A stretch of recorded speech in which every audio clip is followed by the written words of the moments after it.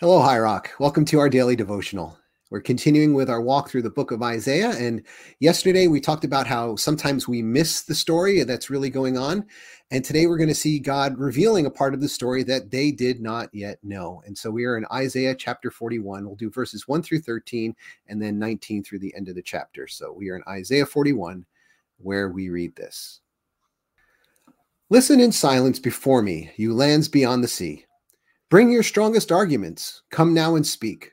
The court is ready for your case. Who has stirred up this king from the east, rightly calling him to God's service? Who gives this man victory over many nations and permits him to trample their kings underfoot? With his sword he reduces armies to dust. With his bow he scatters them like chaff before the wind. He chases them away and goes on safely, though he is walking over unfamiliar ground. Who has done such mighty deeds, summoning each new generation from the beginning of time? It is I, the Lord, the first and the last. I alone am he. The lands beyond the sea watch in fear. Remote lands tremble and mobilize for war. The idol makers encourage one another, saying to each other, "Be strong."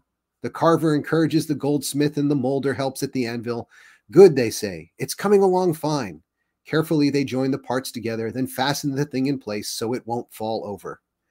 But as for you, Israel, my servant, Jacob, my chosen one, descended from Abraham, my friend, I have called you back from the ends of the earth, saying, "You are my servant, for I have chosen you and will not throw you away." Don't be afraid, for I am with you. Don't be discouraged, for I am your God. I will strengthen you and help you. I will hold you up with my victorious right hand. See, all your angry enemies lie there, confused and humiliated. Anyone who opposes you will die and come to nothing. You will look in vain for those who tried to conquer you. Those who attack you will come to nothing, for I hold you by your right hand. I, the Lord your God, and I say to you, don't be afraid. I am here to help you. I am doing this so all who see this miracle will understand what it means, that it is the Lord who has done this, the Holy One of Israel who created it. Present the case for your idols, says the Lord. Let them show what they can do, says the King of Israel. Let them try to tell us what happened long ago so that we may consider the evidence. Or let them tell us what the future holds so we can know what's going to happen. Yes, tell us what will occur in the days ahead. Then we will know you are gods. In fact, do anything, good or bad. Do something that will amaze and frighten us. But no, you are less than nothing and can do nothing at all. Those who choose you pollute themselves. But I have stirred up a leader who will approach from the north. From the east he will call on my name. I will give him victory over kings and princes. He will trample them as a potter treads on clay. Who told you from the beginning that this would happen? Who predicted this, making you admit that he was right? No one said a word. I was the first to tell Zion, look, help is on the way. I will send Jerusalem a messenger with good news. Not one of your idols told you this. Not one gave any answer when I asked. See, they are all foolish, worthless things. All your idols are as empty as the wind. And this is the word of the Lord. Thanks be to God. Well, God here is holding court, and he is taking to task his own people and other people as well, their trust in idols, their trust in other gods, their trust in anything but Lord. And the court opens with a typical court where there's a call for silence, and God is going to be the judge and call up this case. And the first piece of evidence he brings up is who has stirred up this king from the east, which is referring to the initial king. There's two kings being referred to here. The first king is Babylon, the whole reason that Israel is in captivity in the first place. So they might think that, Babylon is powerful, but God's pointing out, look, I'm the one who called Babylon up in the first place. Remember all the 39 chapters that we just read of Isaiah? This has all been laid out by God in advance. So, who else has been able to do that? No one. And then he compares himself to the idols and all the other nations. All they have is idols, and they have to work really hard to craft their idols, and they have to work really hard just to make sure that they don't fall over. It's kind of like God poking fun at how pathetic the idols are as something to trust in. But you don't have to worry about them because, he says, you, Israel, are a chosen servant. I've called you. I've chosen you. I'm going to protect you in my hand. You don't have to worry. Those who attack you will come to nothing. And you think about this, one of the amazing facts of history is, where are the Assyrians today? I mean, there's still people living in that region, but as a people and a culture, they're gone. Where are the Babylonians today? There are Iranians and Iraqis and all that, but none of the Babylonian people as a culture still exist today. These empires are gone, but Israel, this tiny little nation, this like postage stamp sized country in the Middle East, still exists as if by a miracle. And the fact that you can get falafel on Haifa Street in Tel Aviv today, I really think is nothing short of miraculous. I don't think anyone could have, with human vision, predicted this would happen. But back in verse 21, we're back in court, and God again says, present the case for your idols, let them tell the past or the future. In fact, let them do anything at all, let them amaze us. And of course, they're not going to do that. In contrast, God says, let me show you what I'm going to do. I'm already stirring up, God says, a leader in the north and the east, someone who calls on his name. Now, he seems to be hinting here at Cyrus of Media, who is going to be the one who conquers Babylon. And Cyrus will have these visions from God and will allow the people to return to Israel. We're going to read more about that, about that later. But here, this is happening before anyone else knows. It's like God is giving them news that not even Babylon knows, that there's this king who's being raised up, who's going to bring an end to their captivity in Babylon. And of course, historically, we can now read about this on the Cyrus cylinder. It's amazing that some of these artifacts survive, but like you have this complete Cyrus cylinder that talks about the whole visions that Cyrus had and the edicts that he gave so that the people could return to their land. So none of your idols are going to tell you this. God alone is able to reveal this future and give meaning to your past. And so it's amazing how God is able to say, you know what? All the stuff that we read about in the past chapter about how God is going to give you strength, how God is the one who's truly strong, God is now displaying it not through poetry, but through predictive history. God is laying this out and letting them look behind the scenes to see the story that is unfolding. And I imagine this had to be an incredible comfort to them, especially as it came to pass. Dave, I'm wondering what you see in today's passage. Well, I want to pick up some of the things you said, but before I do, I just want to start off by looking at verse 1 that you read. It's he said, bring your strongest arguments. Come now and speak. The court is ready for your case. And I think that so often we feel a little sheepish about our doubts, that we better keep those quiet. We can't, we've got to be so respectful of God that we can't talk to him about hard things. So we'll talk to people about hard questions that we have about God, but we rarely bring those, or sometimes we can be reluctant to bring those to God.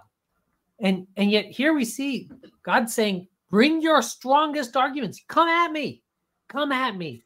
Let's talk about this. And I think that so oftentimes when people are praying, in fact, my spiritual director will tell me this from time to time, as I'm kind of bringing up something, it's a hard question. I say, great, that's a really great question. Bring that to God in prayer. And instead of not praying because I've got this hard question, no, that's exactly the thing to pray about. And so anyway, I just think that so many of us is we have things we're angry about or worried about or doubting, wondering about, this kind of thing. Talk to God about all of that. And I think that's, I picked that up here again in verse 1. But then, I like, you're right. There is sort of a little bit of talking trash to the kind of the people who make the idols, it's sort of the religion that they can control. And so he's like, oh, to make sure it doesn't fall over, got to make it just right because it's so pathetically inanimate, right? That it has no ability to do anything. And you already kind of tipped a hand a little bit. God says one of the interesting challenges that he makes to these idols, verse, let's see, is it 22? Yeah. He says, let them show what they can do. God is saying about the idols. Let them try to tell us what happened long ago so we can consider the evidence, about this stuff. And so we can look at the fossil record or, whatever it is, we can look in history, or let them tell us what the future holds so we can know what's going to happen. Yes, Tell us what will occur in the days ahead. Then we'll know that you're gods. In fact, do anything, good or bad, right? Do something that will amaze and frighten us. But no, you're less than nothing. You do nothing at all. And so there's that talking smack. But now what God does is he does the very thing that he says they can't do, which is to say this. He in verse 25, I have stirred up a leader who will approach from the north. From the east, he will call on my name. So, all right, somebody from the northeast. And as you said already, we're going to find out in chapter 44 that this is Cyrus, King Cyrus. Why is this so interesting? I mean, okay, whatever, history. Okay, this is why this is really interesting. If the traditional date, if the date of Isaiah was written when we think Isaiah was written, kind of the time prior to the Babylonian captivity and then the beginning of the Babylonian captivity, if this was written then, Cyrus wasn't born yet, which means Cyrus does not have the name Cyrus yet. There's no way he could ever have known. It would be impossible. So many scholars then have said, oh, well, see, Isaiah couldn't have been written that early because there's no way anybody could have known. But this is actually the very point. And so it's only in retrospect that people will look back and go, oh, my goodness, this is exactly what God said, which then validates that it was God speaking through Isaiah in all of this. And so that's why that's such an interesting issue. God does not do this very often, right? But does it this time. Now, is it that God's able to look into the future and go, who's going to, oh, look, it's Cyrus. Okay. Then he comes back in time, tell the people, and this time, no, that's not it. That would be one kind of flex, right? The fact that he's able to kind of see into the future and all that. That'd be pretty impressive already. But actually, I think what God is doing is something more impressive. He's saying, I'm telling you this because I'm going to make it happen. This is what I'm going to do. I'm going to raise somebody. And so it's the difference between if I tell my kids, hey, tonight it's going to rain. If I had gone into the future and I saw that it's raining, I'd come back and tell them, oh, okay, they'd be mildly impressed. I think they'd be pretty impressed, right? If I could tell them for sure, especially in New England where, I guess people make up stuff all the time, but about the weather. But if I could do that reliably, the kids would be impressed. It's a very different thing if I say, yeah, it's going to rain because I'm going to make it rain, right? You can hear that's a fundamentally different kind of claim. And I think that's what God is doing. And it's not just, I'm going to do this with a king of Israel. I'm going to do this in another culture, in another language, with another people. I am going to prove, and I'm going to raise this person up to be a king and actually bring deliverance. That's how you'll know that I am not like any of your false idols, any of these other silly gods. Anyway, I think this is a pretty pretty interesting part of the scripture that we don't get to talk about very much. What do you think about all that, John? Well, and like I said, I especially love the fact that we have the Cyrus cylinder so we can read like from Cyrus's own perspective, Cyrus's own royal decrees and words, the fact that, he didn't know God by the name Yahweh, but that he was called by God to free all these different people and send them back home and allow them to worship their gods, and specifically had interaction with the people who reestablished the temple and the kingdom in Israel. So it's a pretty amazing thing to see play out in history. Yeah. Well, I think this is kind of a cool passage that I just don't think gets enough attention. But I guess, friends, I just want us to just sit back in awe of who God is and what God can do. I hope that's what you're capturing today. Anyway, John, maybe you could pray as we close today. Yeah.